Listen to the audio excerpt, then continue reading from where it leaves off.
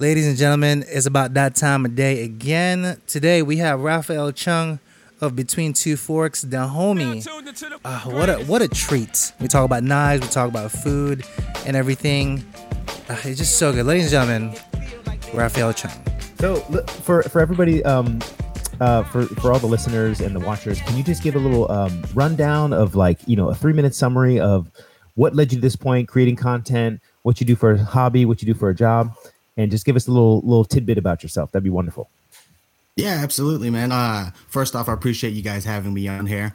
It's really nice to talk to you guys, and a little bit of background on myself. I'm just a foodie. Always been very passionate in food, and I went the good old traditional college route. Went to school, and now I'm working basically as a desk jockey for a fuel distribution company, and working the professional world. Sometimes they don't really allow you too much creativity, and at that point, I'm just like, I need a creative outlet. I decided to start creating content, start mixing my passion of food with content creation, and started with a food blog, and then, as you guys kind of know, no one reads nowadays. So I'm just like, Yeah. all right, let's go ahead and go to video route, and bit the bullet. And now I'm on YouTube doing content creation. Dude, that's awesome, man. It's so funny you say that because you're 100% right, man. The what people's interests are changing so much. I try to tell people there was a significant difference on Instagram when you see the change from if you post a photo on Instagram right now, they are gonna shut it down. They ain't gonna let nobody see it, man, unless you are a huge influencer. Oh, man. And I try to tell people, man, I'm like, listen, I don't care what anybody says. TikTok is TikTok, man, and their algorithm sucks you in, dude. And it's funny because TikTok is great. Dude, TikTok is great, but I gotta be honest, it's more of an entertainment app, so it's really hard for me as a food creator to kind of take it seriously. But the organic growth is unreal, man. And Their algorithm is great. yeah, and it's funny because now I'm gearing more towards okay, I gotta do videos that pop off. And so it's funny because I made a comedy skit video with my wife, with Espresso, and it's crazy because it's for sure It's hilarious, man. yeah. And it's the thing is to be honest, I enjoy doing videos like that, sometimes, because honestly, it's just for the algorithm. But the thing is the people that I get as far as the community, I'm just not a big fan of, the new followers that you get. They're I don't know.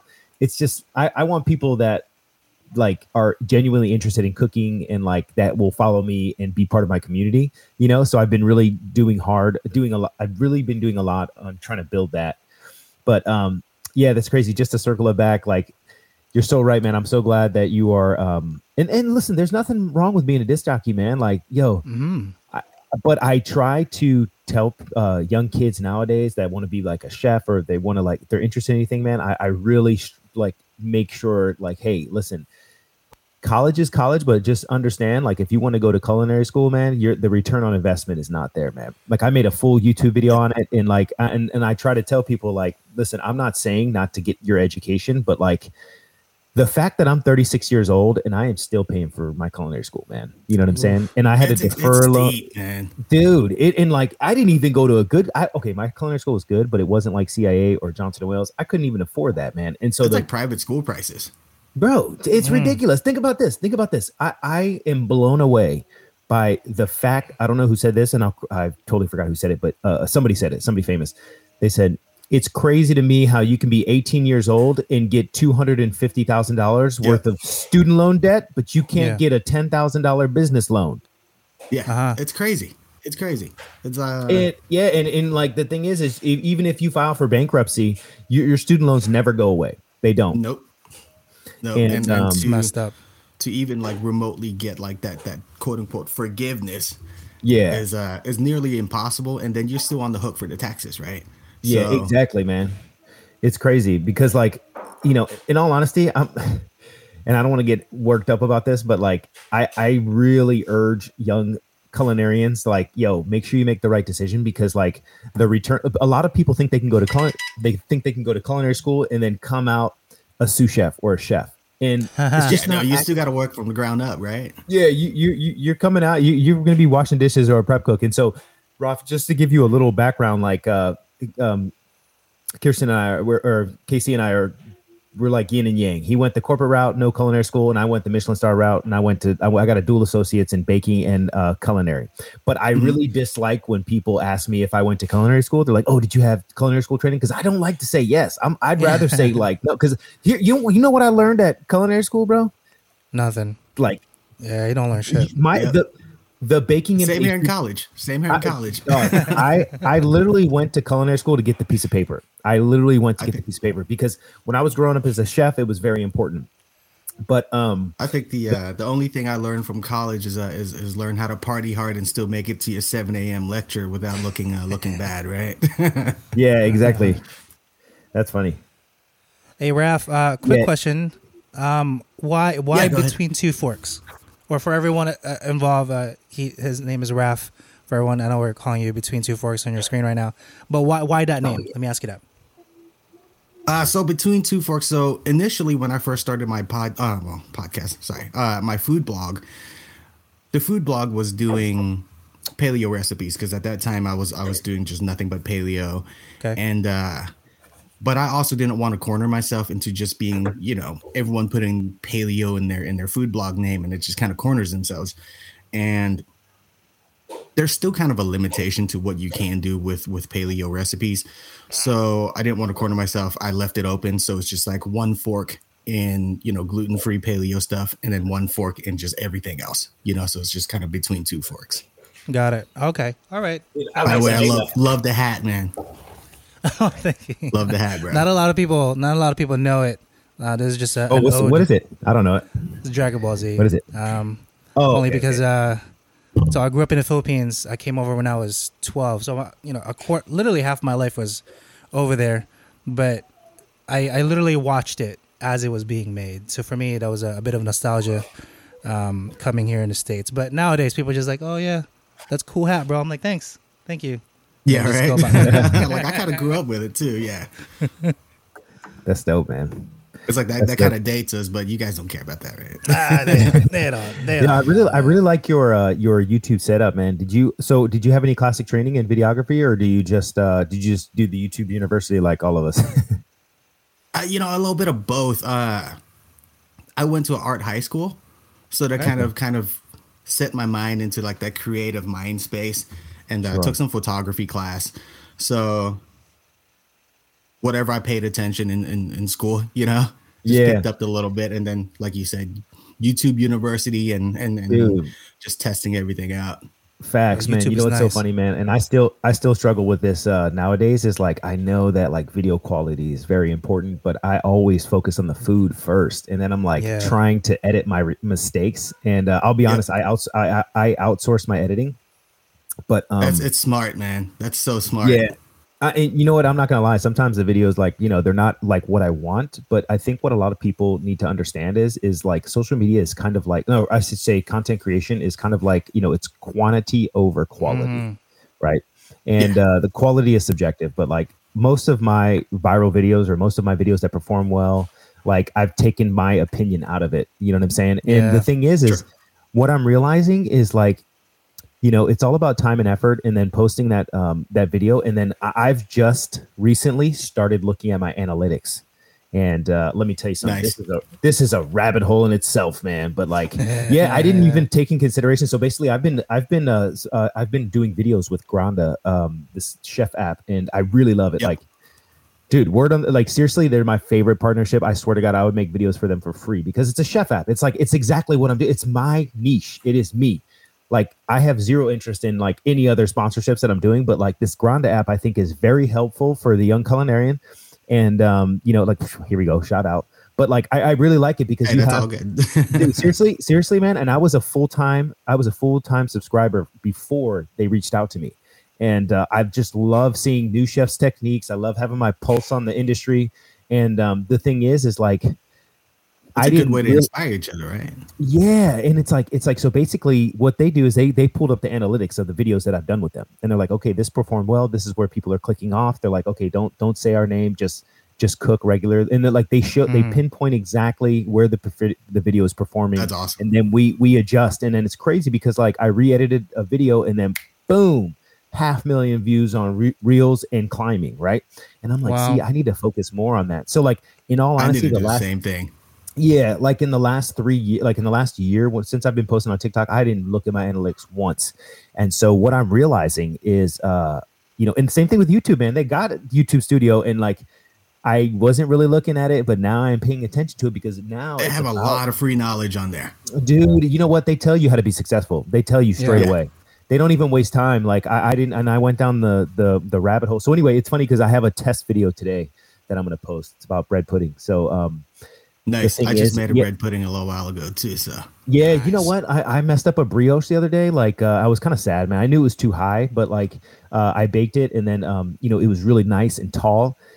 And then basically as it was cooling down, it just collapsed on itself. Like it doesn't look, it doesn't look bad. It doesn't look bad, but there's a big indent in the side. So I couldn't use it for French toast or sandwiches at work, but I just bread pudding. It was perfect. And like what I like about making bread pudding the most is like, it's no fuss, like I remember being in a restaurant and we made bread pudding for a dessert, and we would press it, we would cut it in squares, and we would put the sauce on it. It was just like too fancy. But you know what, bread pudding I like? It's a rustic recipe, man. I like the one my grandma made back in the day, like where she tore the bread.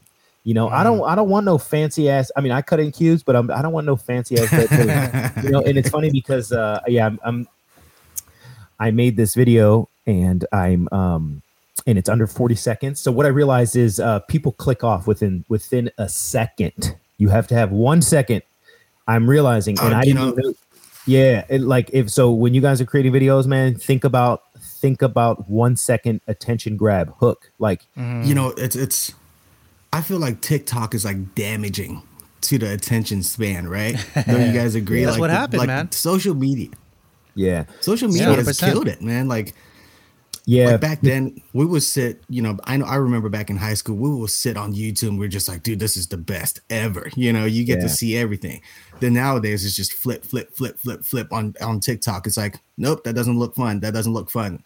And you literally have 1 to 2 seconds. I looked at my last 10 TikTok videos, the analytics, you can pull it up. You can literally pull it up on, if you go to TikTok.com, though, not on your cell phone, you can print out the analytics. It gives you a spreadsheet. And it's what I realize is my videos are way too long. You know what I'm saying? And people are clicking off after 15 seconds, 10, 15 seconds, clicking off. Yeah, they want 15 seconds, which is nuts. One of the ways to grab their attention that I've remembered from like presentation class from college is start off with a question. And it's like, that just instantly hooks someone.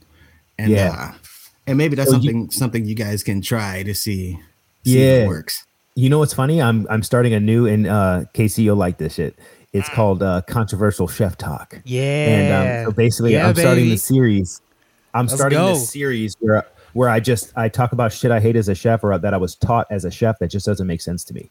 And I'll break it here because I'm going to post it here in the next couple of days.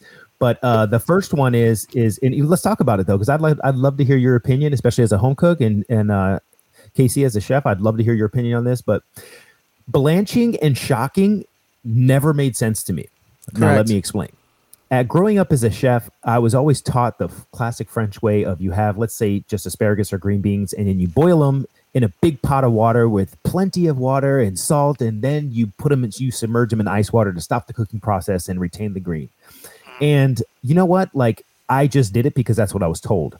But then the thing is as I started to grow and become a chef, and this is what changed my life, is when I came to California. And the vegetables that are here. It's just like, listen, I don't care what y'all say.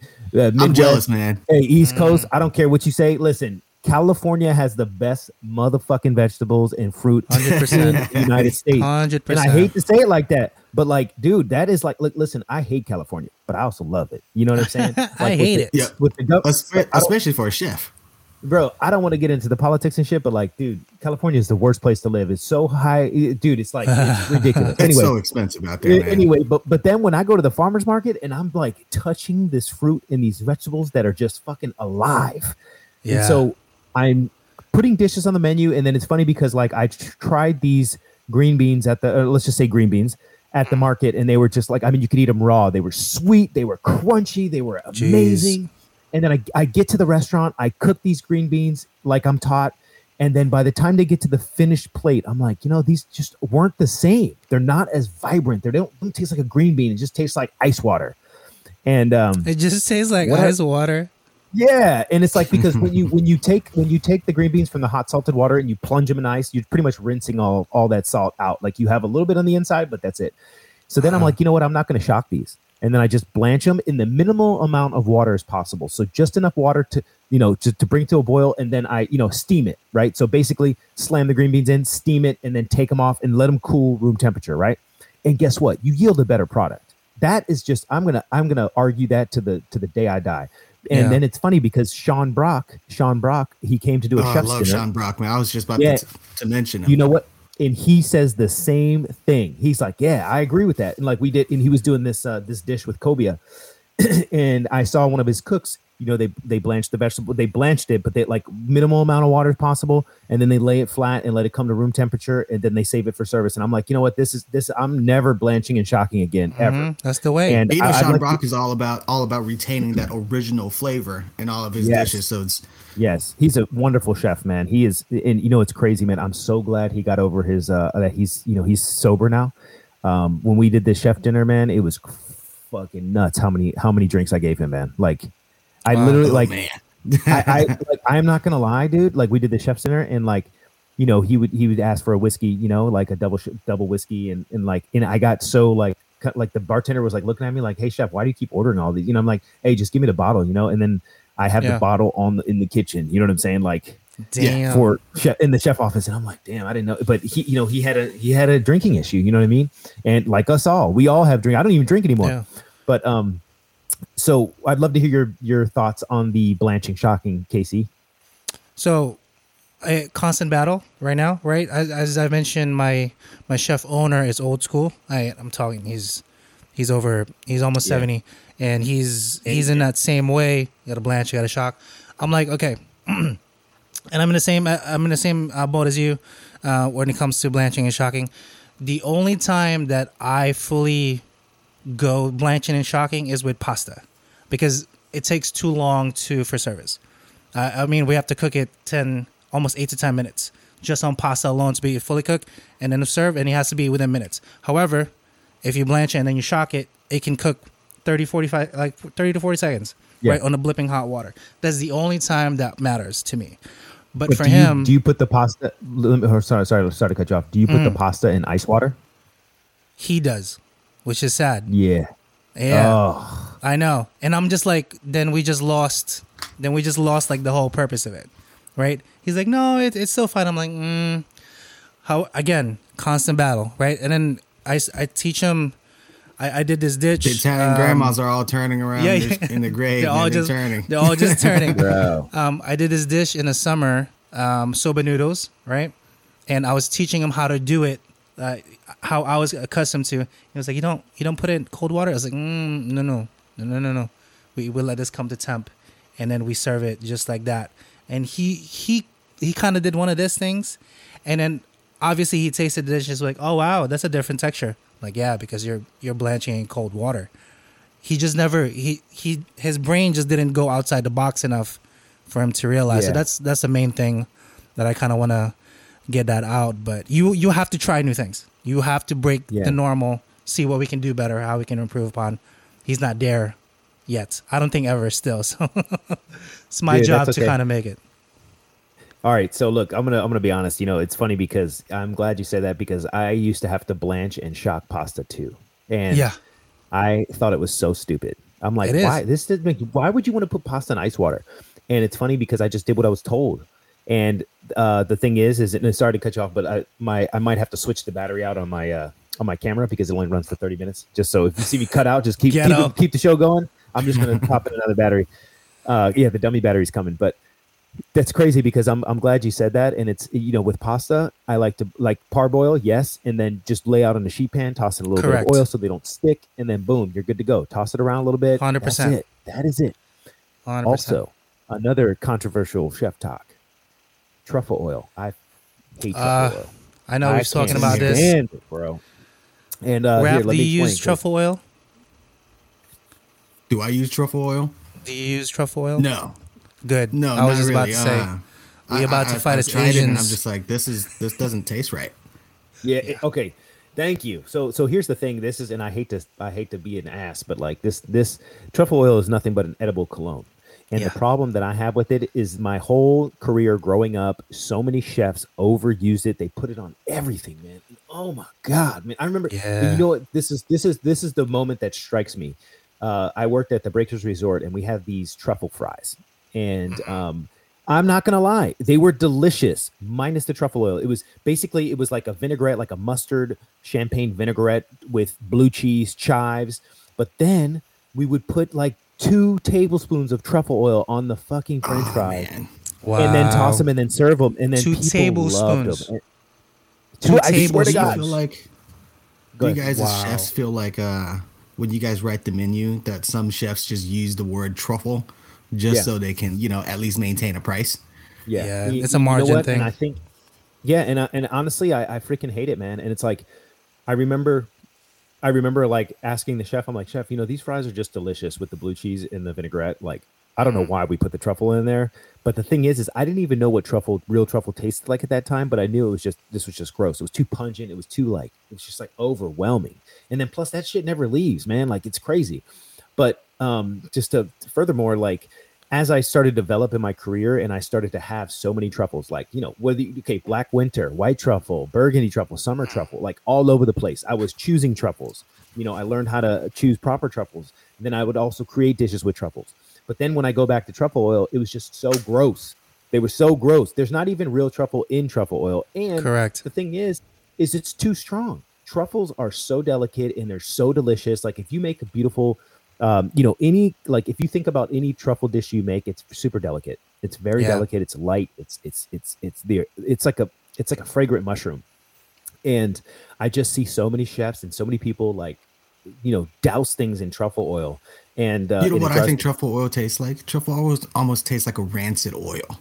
Oh, if you smell it, right? Yeah. And then the problem that I have is, like, a lot of people that love truffle oil, they don't know what real truffle tastes like. They don't, and they just associate truffle oil with truffle, and so they're like, "Oh, this truffle doesn't smell that strong." And I'm like, "No, man, you just haven't had real truffles." And it's like, I remember going toe to toe with this one chef where we would have a truffle risotto, and then basically the finishing touch, he would pour truffle oil on the top. Right. Like, and I'm like, chef, we need to stop this. We can't do this. I'm like, look, just go, let's go sit in the dining room and let's go eat it. I'm like, look, because the problem is it's not calculated. It's just, you're literally trusting the cook. Not like, it just ruins the risotto. That's all you feel in your palate. All you can feel is that edible cologne, man. And it drives me crazy, man. It's like, it takes over everything. It takes over everything. And you know what? You know what's funny is Truff sent me a package. Truff sent me whatever the company. Listen, great company, and I felt bad, but this was the first mistake I made as a creator. They were like, "Hey, we'd love to send you some sauce, blah blah blah." And I don't know if there was so long ago. I don't remember, but I felt obligated to make a video. You know what I mean? And it's so funny because they reached back out and they were like, "Hey, we were just wondering. We just want to follow up." And I'm like, I'm so sorry. I hate it. I hate them all. I don't like them at all. Yep. And the thing is I'm like, I'm so sorry. And now, don't get me wrong. That just because I don't like it doesn't mean you're not going to like it. Correct. Okay. So please, everybody, look, Sauce is a great company. I've heard they are a great sponsor, but for me, I don't want to sacrifice what I truly believe. I can't make a video and say that this is going to be good because,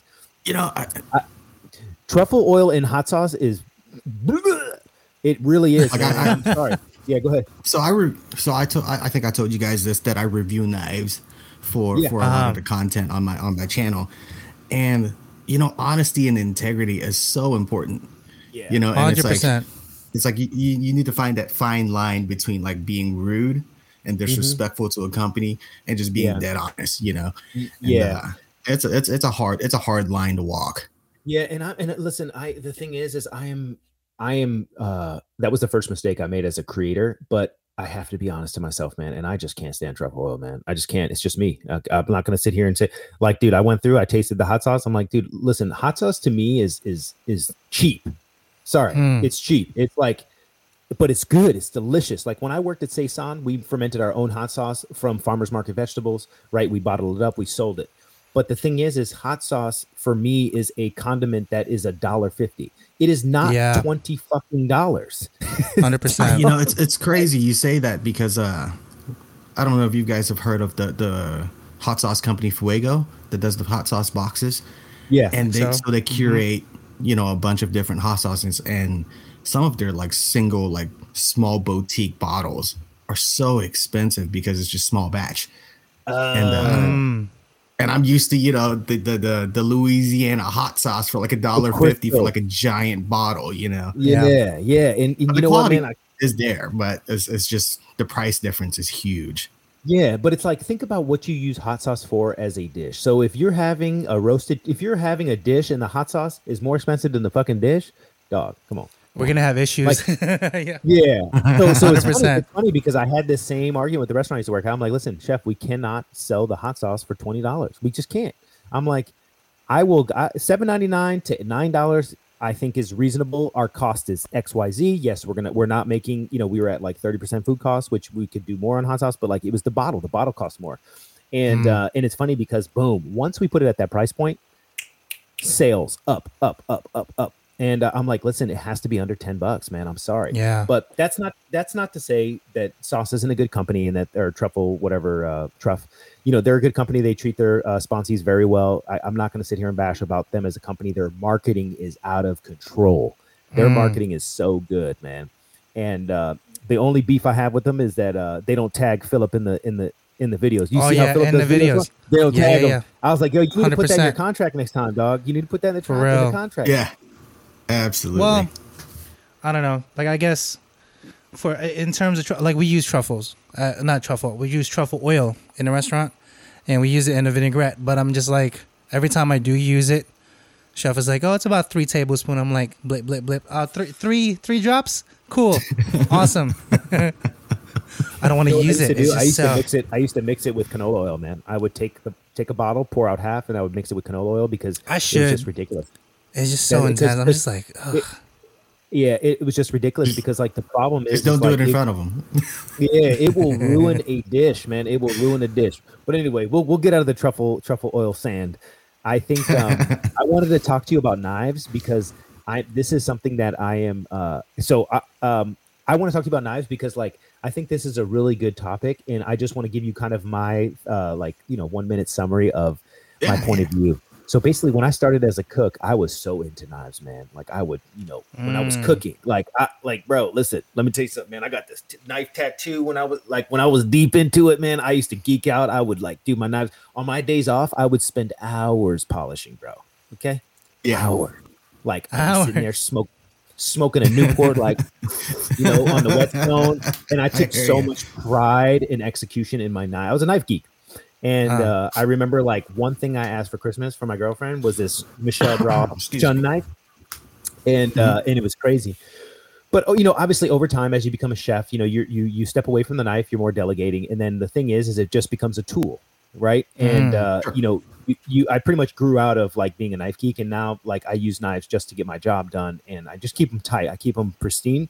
But at the same time, it's like I love the fact of, when I used to be really into knives, there's this community of people that are also just knee deep into crazy knives. About knives, especially Japanese knives. And it's funny because that's a whole rabbit hole, man. It is, man. It is like, dog, if you type in knife sharpening on YouTube, oh my goodness, you're like. But I wanted to talk to you about like what types of knives do you like to use? What do you suggest for a new person or for a home cook, for a new like a budget friendly knife? I made videos on a few only because it's like my most requested thing. Like people ask me like all the time, how do you sharpen your knife? How do you do this? But I always like stress that like, hey, I'm not a knife maker and I'm not a knife geek anymore. And I'm not, but I am a chef and I do keep my knife sharp. I choose to use a whetstone, but I'm not opposed to like using anything. The only thing that I will say is controversial, and I'd love to get your point of view on this. And I'm going to say it because we're going to jump right in. I don't like to use a honing steel. Now, let me explain. I think when I was growing up as a chef, a a lot of cooks and a lot of people, a lot of chefs, they use the honing steel to try to sharpen their knife. And this is a common practice. People are like just hitting it.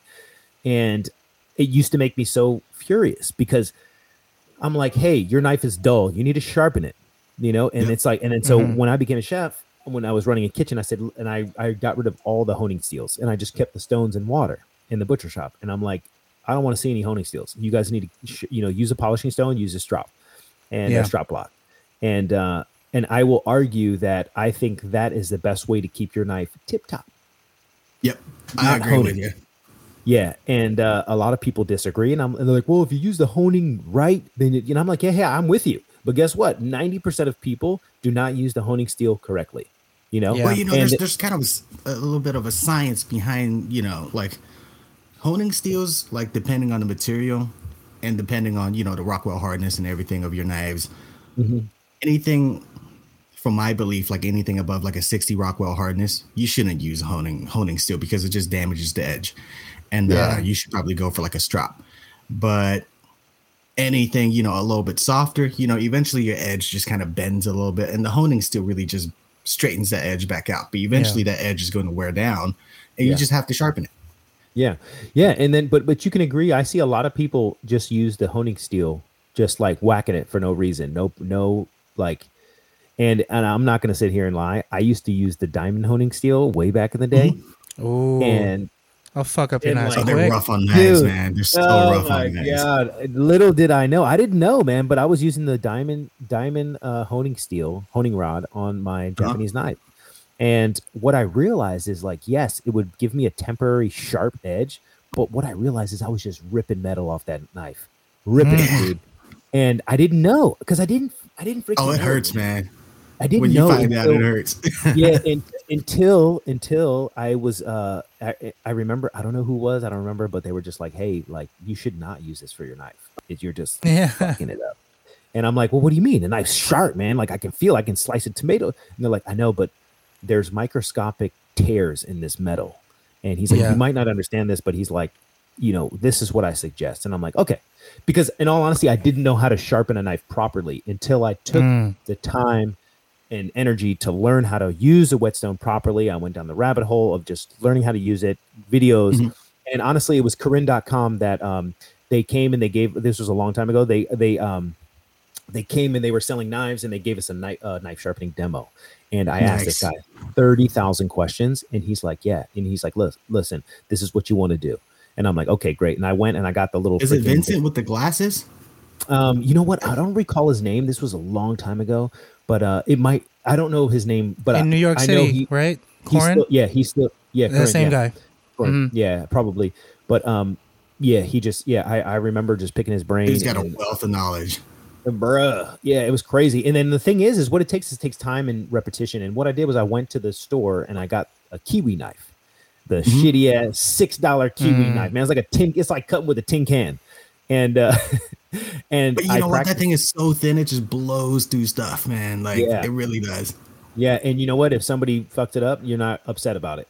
And I practiced sharpening. I practiced sharpening on that thing, and then I kind of understood the angle, but anyway, it takes practice. It takes repetition, and then I finally felt comfortable as a chef teaching people how to sharpen, right?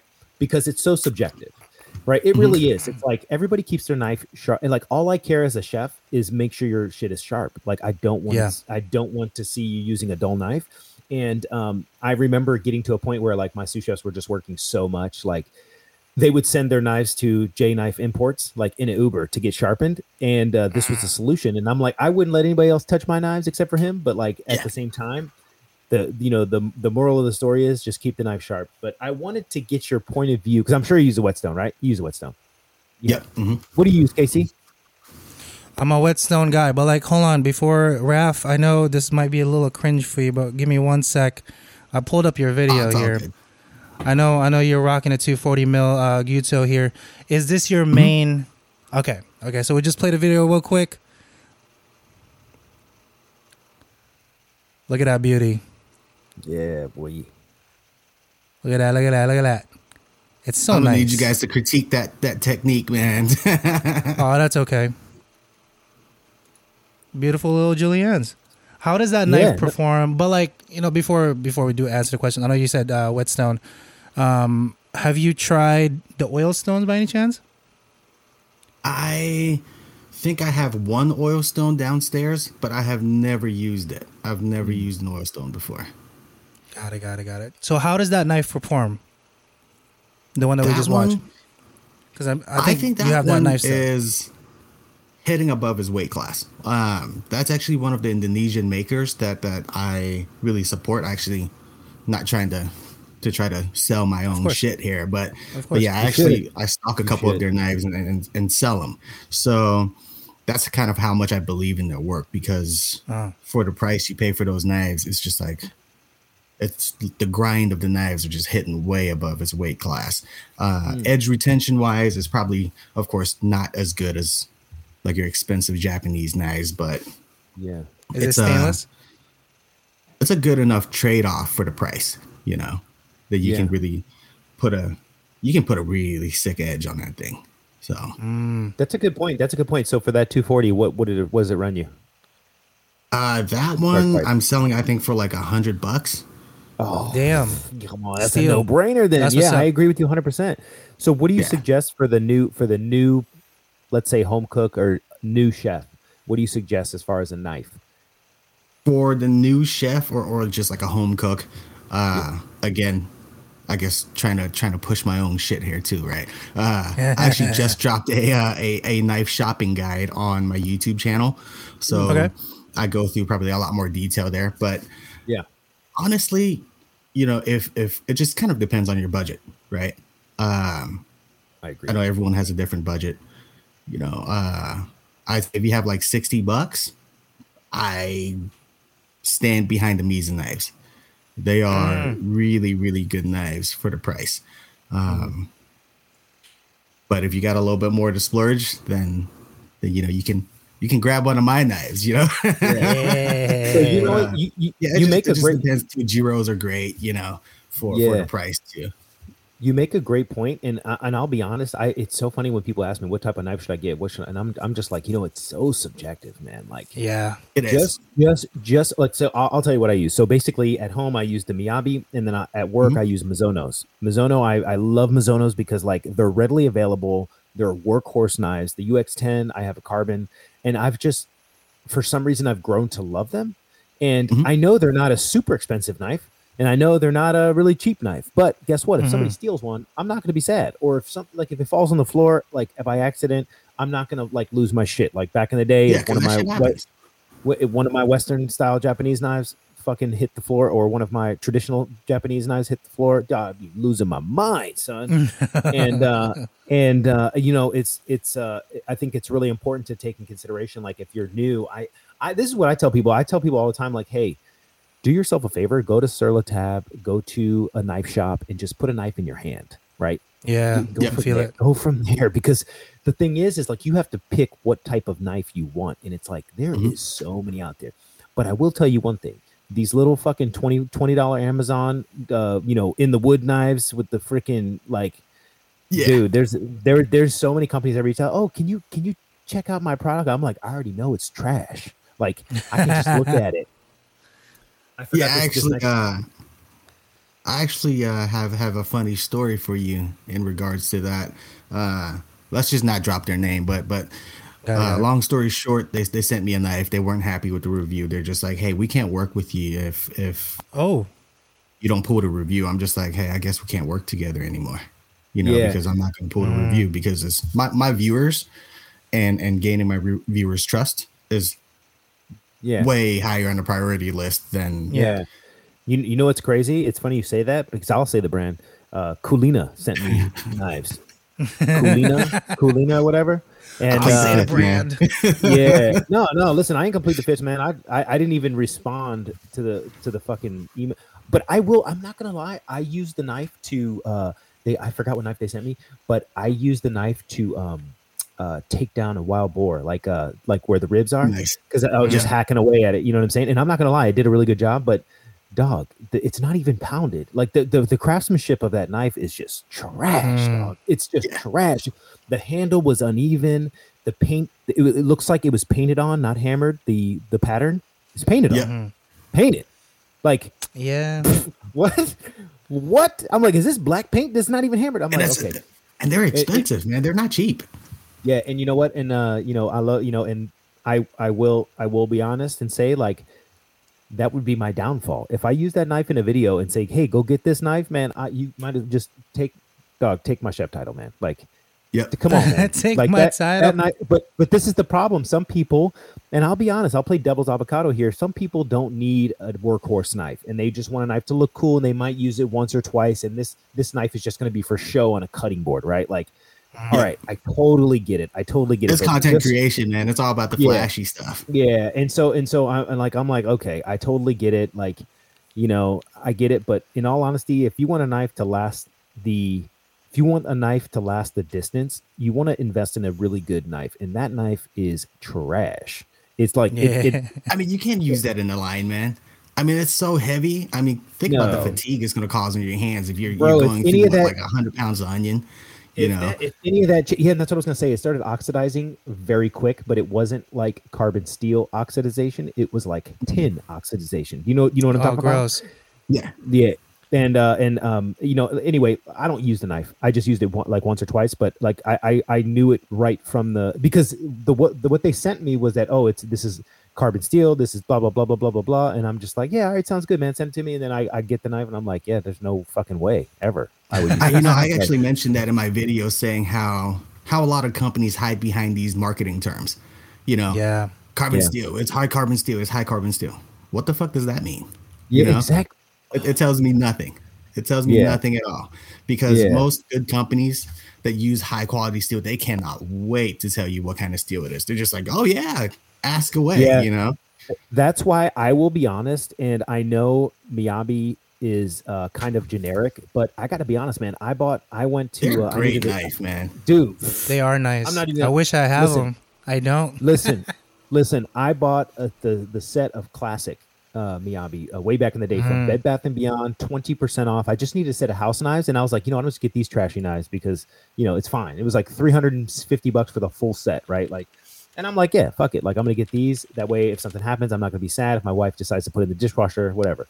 And I still have them, dude. We're talking 8 years later.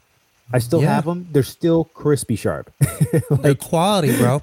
Yes, man. And like, my wife knows not to put it in the dishwasher, but I was actually blown away at how the craftsmanship is on that knife. And I use them at home. And then I also have the Birchwoods, which are my absolute favorite. I love the Birchwood, man. And I love how light some good looking knives. Yeah. I don't. What do you use, Casey? So, I mean, I've had my knives for 11 years now. All of them, all 42. I think I'm 42, 43. Nice. My main, I have 2 sets. Brandon has 3 sets. So we're just on about it. But like, my main thing is a cleaver. I'm always comfortable. It's not necessarily heavy, but it's heavier than your standard Western knife, right? But I can chop, I can smack, I can literally do everything with that. And then I can scoop and put stuff out. So I have 2 cleavers that I work with, but my longest knife, which is 11 years old, is my Tojiro 240 mil Kiritsuke. So it's just like a literally high carbon, and the edge, if I need to slice for service, like steak or whatever the fuck it is, that knife comes out. Literally, just here we go, boom, boom, nice and long. So it looks like a fucking katana to begin with, but that's what I use for the most part on all my locations. I see your knives in the back of you. What is your main knife? Let me ask you that. Honestly, my main knife, because I review so many knives, I kind of have to rotate them around just because I do like a 6 months follow up on them. So I kind of rotate them. And so I have 240s, two 240s. I have a Kiritsuke and a Bunka that I have on there right now. I'd say out of all of the knives, the Bunka is probably one of my favorites. Oh yeah, it's short, it's compact, but when I'm doing bigger cuts, of course, you guys probably prefer the bigger knives too, like the 240s. I do too, but that Bunka is just super thin, and it just blows through the food, man. Yeah, man. I mean, that's dope. Different purposes for different stuff, right? Like if I were when I used to debone the small tunas, we're talking like 100 pounds. That's small. Medium tunas are like 200-300 pounds. But like when you used to debone them, I use Debas, and they're really heavy set. And like what people don't understand about Japanese knives, some of them you don't cut this way with the Debas with that angle. It's a push motion. So when I still remember one of my cooks, he was like, "Why are you pushing?" I'm like, "Let me show you an actual why it's that motion when you're cutting fish specifically." And he was like, "Oh wow, I'd never thought of it. I think everybody just want to kind of slice in one motion like that. Different purpose, you know." So yeah, I remember Brandon doing a deba on the coconut. Oh yeah. I remember that video. Yeah. Yeah, I know. Some people, it's so funny because like that my Deba, it's a Masimoto, and it's really nice, man. It's dude, I love that sweet, knife, man. Yeah, and it's funny because that knife is so well built, man. It's so heavy. Yeah, man. And I would break down. Here's the thing. This is the problem. Like I remember getting that for breaking down fish, and the thing is I've just got so accustomed to using my slicer for fish, not a fillet knife, not a boning knife. A slicer, like a 10-inch motherfucking meat slicer. Like, and it's funny because like, working at Seisan, I was kind of like forced to use the Deba. And I'll tell you what, man, break it down, Kampachi or Hamachi with the Deba is really nice, but I was just so much more comfortable with using a slicer, which is crazy. Depends on your hand. How you feel too. Yeah. So it all just depends on. That's what I'm saying. I like the stiff blade. I don't like the super flexible boning knife blade. I just thought I had more control and more leverage with the slicing knife, and so I used the slicer, the Mizuno Carbon. It's my go-to. Lots of name drops here. People are like, "What? Mizuno? What? Miyabi? What?" But yeah, to play devil's avocado, usually I would use a machete with a coconut, but I don't have a machete here, man. And not a lot of people do, but I just say, hey, yo, use a heavy bottom knife. Make sure you use the heel of the knife. Like, trust me, that Deba was not even phased, son. And plus, you could use the Kulina for it, man. Yeah, right. I should have, man. but I didn't want to give him a free. Well, listen, no disrespect to their company and what they're doing, but those knives are stamped and they're not they're just mass produced. And I hope people will realize that. And people get ripped off by them, man. I hate that. I hate to have to say it because that's actually the company that I was talking about earlier. Oh, really? And, yeah. Yeah, I don't blame it. Well, they sent out a whole bunch of knives, a whole bunch of creators. By the way, Raph, I don't. If you don't want this, Lund, I can edit this out just in case. All right. Okay. Yeah. You know what other knife company? It's out there on my channel anyway, so it's no secret. You know what other knife company reached out to me that wanted me to do some sponsor posts was Kuma. I haven't had a chance to try their knives, but Kuma. Have you heard of Kuma knives? Yeah, the one with the bear, right? I think they have a bear on their sign. Yeah. Yeah, I've heard some people. I've never had a chance to try him. So yeah. I don't even waste time with knife companies, man, because unfortunately it's just like, I don't know, man. It's so subjective for me. Like it's just not my cup of tea. What I will say is that if I were to test a knife, the things that I look for is that it's well built. It's going to be there for the longevity, right? Like I'm not going to lie. Japan just does it so well, right? Like they do. I mean, come on, man. Their craftsmanship is just like everybody is like floating around here, and then like Japan is just. I mean, I have a chef knife that is made that has like it was just. I don't know who the knife maker is, but I just remember him explaining this story to me and how it's generational, and how he was explaining to me, and like it. I was so sold on this knife, and I mean, I was just like, "Yo, take my money, man! Like, take it, take my money." And to add to that, I also want to kind of shed and give the spotlight to a lot of the American craftsmen too, like the actual bladesmiths. I mean, we have some great talent here in the States too. So I don't want people to always think you have to go Japanese route for the best knives, because if you dive a little, that's another rabbit hole, man. That's another one we can go into. So what American bladesmiths do you like? And then I'll see if I know any of them or know of them, because I agree with you 100%. There's one bladesmith that I was going to order a knife from that I wanted to check out, and that was a half face blades. I don't think I've heard of those guys before. Okay, I think they come out of San Diego. I think it's San Diego. I'm not sure. I feel bad now. But go ahead, Yeah. tell me who you like. One of the guys that I really like is Jeff Vader. Okay. I don't know if you guys have heard of him before. Jeff Vader? knives- Yeah, Fader. Feder. Jeff spelled Geoff. Great guy. What I really like about his knives are his handles. His handles are amazing. I mean, he's Sick. an artist. Can you pull it up, Casey? All right, is this it? Fader Knives? Yeah. We're looking at the same one? Oh, okay. Great guy. Runs a knife podcast too. So he has 2 podcasts going. So maybe you guys can team up, man, and talk more. Where knives. is he located? I think he is in New York, or Wow. he's closer to you, Casey.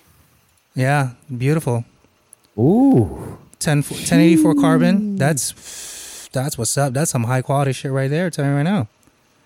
It's a little too short. I just kind of want to give the spotlight to some American bladesmiths too.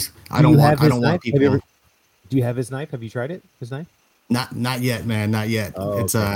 it's still on my bucket list. I'm still saving for it. Oh, okay. I see what you mean. He won't do a sponsor post with you? He won't do a sponsorship with you?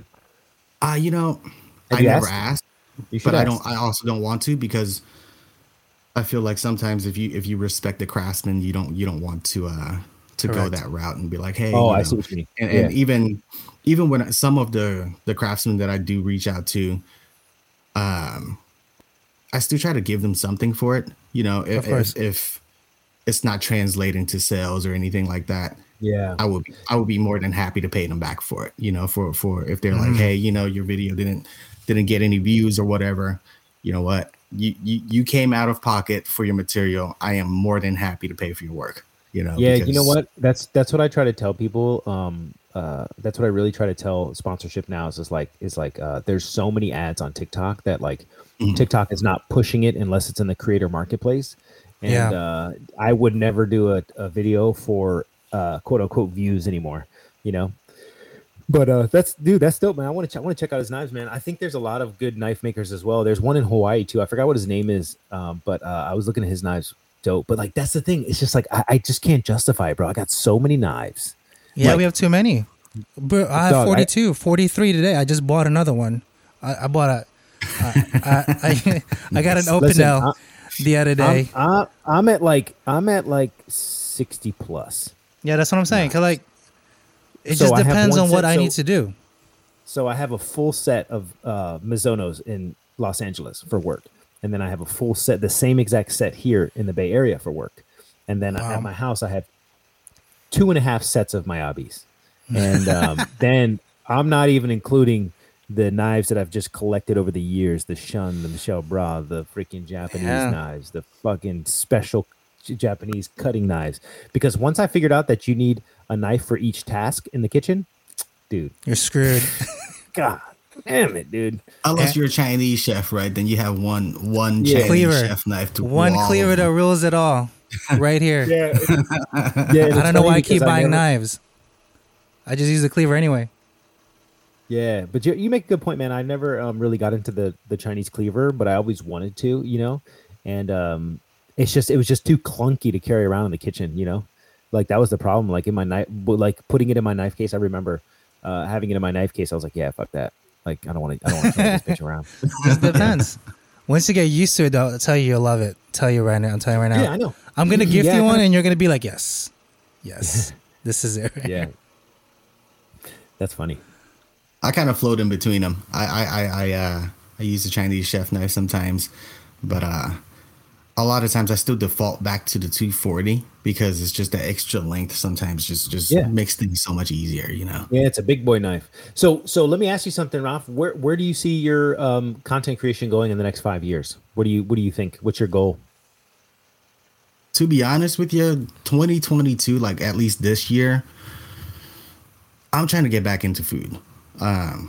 It's still my passion. I think, on our call, we kind of talked about how we get into kind of a creative rut and you get bored with the content that you're creating. And to be honest, as much as I love knives, I'm getting bored with it. Yeah. And I want to dive back into creating food.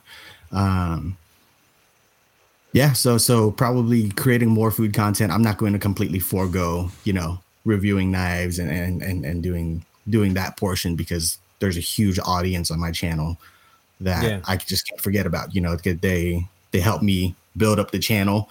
So so that they mean a lot to me. As you guys know, like your audience is your support.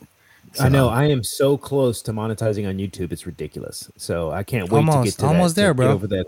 Yeah, I know, man. You're I'll get almost there, there. but I'm just like, I've just Almost been there. slowly chipping away at the block. And yeah, I just, man, I'm so close. Because I think I'm gonna lie. I'm not gonna lie. I prefer doing YouTube much better than any other thing. Because I don't have to cut so many things out, right? Like I feel like TikTok and IG is just a highlight reel, like and you'll see like most of my videos are just short and choppy. But I wanted to go against the grain and start posting 3-minute videos, just to be like, yo, fuck it. I don't want to post a 15, 30-second video. I want to post a 3-minute video. And I'm going to do that because I think the controversial ones will work better. I think so. 100%. Yeah. Tell you right now, they work. Yeah, I'd love to hear more. 100% work. I got you. Okay, I'm gonna post it. I mean, it's literally just a turn and shoot and post. And I really like doing that because sometimes I'll just think of an idea and just, and I'll just go with it. But I know we got to wrap it up here soon, Casey, but I wanted to ask one more question. And the thing is so basically with food creation, right? What I think is really good and what I realize is like you just have to post it. Okay? Yeah. Don't worry about what anybody's going to say to you or think in the comment section, because I feel like a lot of people get into the space of like, well, what if I don't do this right? What if I don't do this right? And then they just don't fucking do it, right? They just don't. Yeah. They just stop. And what I recommend is just post it. Like, it doesn't matter. Like, I had one. Yeah, go ahead. Go ahead. Oh, and I was gonna say I had one creator, like, before he posted anything, he would just ask me like, hey, can you just review this, man? Can you just check and make sure I'm not doing anything wrong? I'm like, dude, you're in your house. You can do whatever the fuck you want. You can do, seriously. Like, there's no rules when you're cooking at your own home for your own family. And as long as you're keeping it safe, I guess, right? Yeah, and it's like I just urge to post it, and then over time you'll build more confidence, and you'll just you'll crush it. Like, but everything is so subjective. I appreciate that advice, man. Yeah, like everything is so subjective, and trust me when I tell you, like, I see a lot of home cooks doing stuff that like professional chefs wouldn't do, but like what people don't realize is that that's their fucking house. You ain't gonna tell me how to cook in my goddamn house. Like, no, like, so just keep that in mind. Like when you're creating content, the only gray area and the only like issue that I see is like if you're trying to teach somebody, and it's a bad technique. Like, dude, if you want to show how to make like I would just keep it like that. Like if you're gonna make macaroni and cheese, that's what you're inspired to make, and you want to make it this way, there's nothing wrong with that. Just post it. And of course, everybody's gonna tell you how their grandma made mac and cheese and how it's greasy and this, that. Who cares, bro? If you look at my comments, I think the problem with the space is that so many people are self-proclaimed experts, right? Yeah. And and we like to call comment section chefs. And like when I entered, especially in the knife space, I just know there's just a wealth of knowledge out there. I know there are so many guys out there that knows so much more than I do, and I just default to a lot of people like, hey, you know what? If I'm saying something wrong, let's talk about it down in the comments, and that way it keeps your audience engaged, and I never approach anything like I'm the expert, because I think that's, if you approach anything like you're an expert, you kind of leave no room to learn, and that's not a good space to be in. Hey, I'm the same way. I'm the same way, man. And I try to tell people the same thing. Like, I'm not perfect, man. I make mistakes like all the time, but I get over them quickly. You know what I'm saying? It's like when you go take a shit, you wipe your ass, you don't bring the toilet paper with you. No, exactly. That's a great analogy. Yeah, no, seriously. Like, dude, I literally, like, the video I'm about to post today, you guys will see it. It's like, you'll see the brioche. It's a quick scene, but it's like it's concaved on one side. That was a mistake. That was my mistake. I made the mistake. I'm not perfect, and I'll admit it. Same thing. Like, there's just, I constantly make mistakes, but the thing is I don't cry about them, and I don't let anybody, you have to learn from it, right? You just have to learn from it. Exactly, but it's like for chefs, we know this. Like if we fuck up, okay, boom, you either remake it or you go. That's why there's this one video, and then I'll leave with this. I'm gonna do edit, and I feel bad because I don't want to crush this guy's soul, and I don't want people to come after him. But man, this motherfucker, and you'll see what video I put. He posted a freaking video of Salty's gonna have to join in on it, man. Yeah, I will be there. You know what? Pull it up. Let's make this the ending. Hey, pull it up. One? Hey, Chef Salty, go to Problem Solved TikTok. Here we go, man. Problem Solved TikTok? Yeah, Problem Solved. Okay. And I want you to pull this video, and then I want to talk about it, and then we'll end with this okay. Hold on. Hoorah. Because I'm gonna duet this video because it's really bothering me. Problem Solved, just Problem Solved? His type page. In Problem Solved. Yeah, and you'll see he's verified. Okay, which one? Big dude. Pull up the salty potato. Okay, the one in the middle, the potato where he's holding the potato. Let's watch this video and then I'll give you my feedback. Yeah, go ahead. Play it. All right. Okay. All right. So I'm just gonna say it and see, this is the problem because I don't want to sound negative and I don't want to sound aggressive or gatekeeping. What the fuck is he doing? What I don't know. Fuck in the like, yo, excuse my language, but like this, here's the thing. This is what I despise. Like, do not tell people to do this shit, because me as a chef, when I hire a cook and they make something too salty, right? They're gonna stick a fucking potato in there. Casey, if somebody did that in the goddamn restaurant, you come on. Now that's old school grandma knowledge, man. I think that's where he's coming from. I know, but what I'm saying is this is where somebody like me is gonna be kind of like, okay, you can do whatever you want in your own house. That's great. But the problem is that he has an influence on the younger generation of cooks. Yeah. And I'm telling you right now, here's my issue, and this is why I don't want to duet it. I'm just because. All right, first thing. You got to put the kid gloves on, man. You got to put the kid gloves on. First thing, it is not rocket science. That soup is already cooked. If you put that big ass fucking potato in there, it's gonna take 30 to 40 minutes to cook properly. 100%. So guess what happens to the other ingredients in there? What happens? Dead. It is mush. Dead. You might as well throw the whole thing in the garbage, right? Next, that is not how you fix a salty soup. Okay? Yeah. No, you don't drop a fucking potato in there. Okay? Get the hell out of here. The problem that I have is he has fully convinced, like, this is just a video. Like that potato, even when he pulled it up, it was raw. Yeah. Now, I will argue that, yes. Fully cooked, right? Yeah, bro, that potato, when he pulled it out, it wasn't fully cooked, right? It was not. It was not. It would have fell apart. Anyway, that's beside the point. I don't like when people are teaching techniques like this, that when it will somebody will lose their job if they put a potato in the goddamn soup like that. Yeah. Now you have two options. Once that salt is absorbed into the ingredients, it's kind of hard to go back, right? So what I like to train is, remember, you can always add, you cannot take out, okay? Mm-hmm. I like to train that. 2, there is a way you can fix this, but it's not going to be ideal if you're serving it to customers, okay? So usually if it's for family meal, if you're at your house and you're serving it for dinner, there is one way you can fix this the proper way, and that is prep the whole soup out again with no salt, and then you mix the two after the other one is fully cooked, right? 100%. That is one way to do it. You can make 50% more of the batch, right? So a little bit more noodles, more chicken stock, some vegetables. Then you can add that back to it. Now, is that an ideal solution? No. You know what the ideal solution is? If you're in a restaurant, if you're a cook, you start the fuck over. You start the fuck over.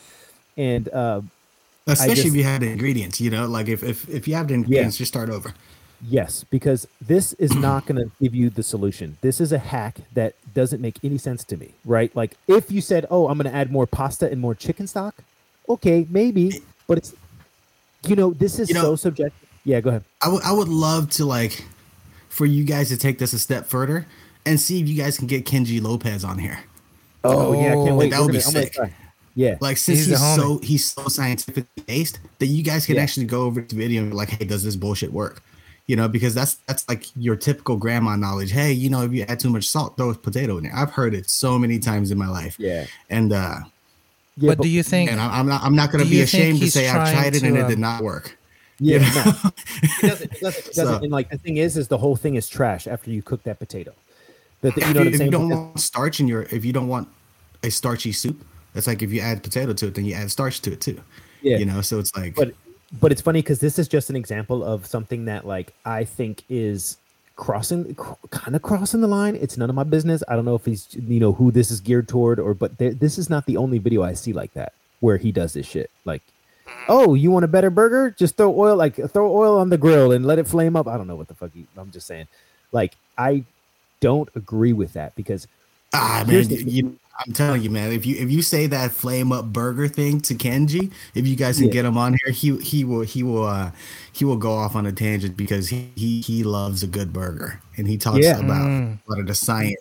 You know what? I gotta reach out to him. I know he lives in the Bay Area. I'm gonna DM him, see, because I know he's in the Bay Area. But the thing is I think you're 100% right. I love Kenji Lopez. I love his book. I love everything that he does is amazing. And yeah, that was great. But that was just the science base, man. Yeah, because then you can't deny science, man. You can't deny it. Exactly. It's either do you fact guys or not. do you guys feel like he's just doing it like the tasty people are doing it though, to garnish views, essentially?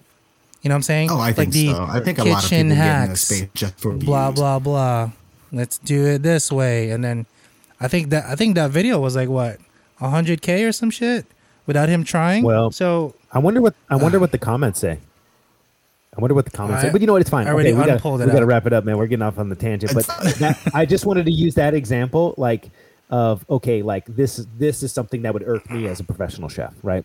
Mm-hmm. Other than that, we don't really care. Like, I can say like we really don't care. Like, it's like don't teach the technique, teach the recipe. Yeah. Like the thing is like what really makes me mad is like there was somebody that came to work with me, and then I'll end on this. I promise, Casey, don't worry. I will end on this. Somebody came, they seen me on TikTok, they wanted to work with me. I had an event, and to make a long story short, I'm like, hey, do you know how to make risotto? Great. And then I look over and he's rinsing the rice in the sink, the risotto rice. You know what I'm saying? And I'm just like, what the fuck are you doing? I'm like, why are you doing that? What I'm like, wait, hold on. What's going on here? And then he's like, well, I don't know. That's what they say on TikTok. Rinse the rice. And I'm like, yeah, but this is risotto rice, man. You don't rinse risotto rice. Risotto, you want that starch. And I'm like, okay, let me explain this to you. But guess what? He didn't get the fucking job. You know what I'm saying? Yeah. Oh, because he listened to what people. And so that's why I try to tell people, like, if you're going to train on the internet, like, just make sure you get your information from somebody credible. Now, that doesn't mean that a creator can't say, hey, this is my twist on ramen noodles. Hey, this is my twist on blah. You know what I'm saying? Who cares about that? I'm just saying when it comes to the younger generation of chef and the next generation of cooks, it's very important for me to try to make sure that I lead them to the promised land and that they don't get any misinformation. And the reason is because I worked at a diner from age 14 to 16, I would say. And I learned so many bad habits and so many bad techniques, but nobody would teach me the right way. And I would ask so many questions. And guess what? I had to learn the hard way. When I worked in a fine dining restaurant where the chef was like, why are you wiping shit on the floor? Like I would. So in the kitchen before, I learned just to, wipe the stuff off the cutting board onto the floor, and then we would sweep it up. And little did I know, this is true. No, that is not the right way to do things. And I'm like, fuck, I didn't know this. And then he's like, yeah, who taught you this? And he's like, I want you to take everything you learned from that dumbass fucking restaurant and throw it in the garbage. And I'm like, okay. I'm like, yes, chef. And he's like, yeah, this is how you clean this. This is how you wash lettuce. This is how you make this sauce. This is how you do this. And so it's very important for. At least he was at least he was willing to teach. Yes, he was. And I'm not gonna lie, he went to CIA. He went to CIA, but he was a real chef. He was a real chef in the restaurant. It wasn't, wasn't any other type of environment. But the problem is at diner food, it's short order cooking. You know what I'm saying? Yeah. So there was one thing that I learned as a short order cook that he pretty much lost his fucking mind on me. So we had, so in the diner, so get this. And then I swear, Casey, I'm done.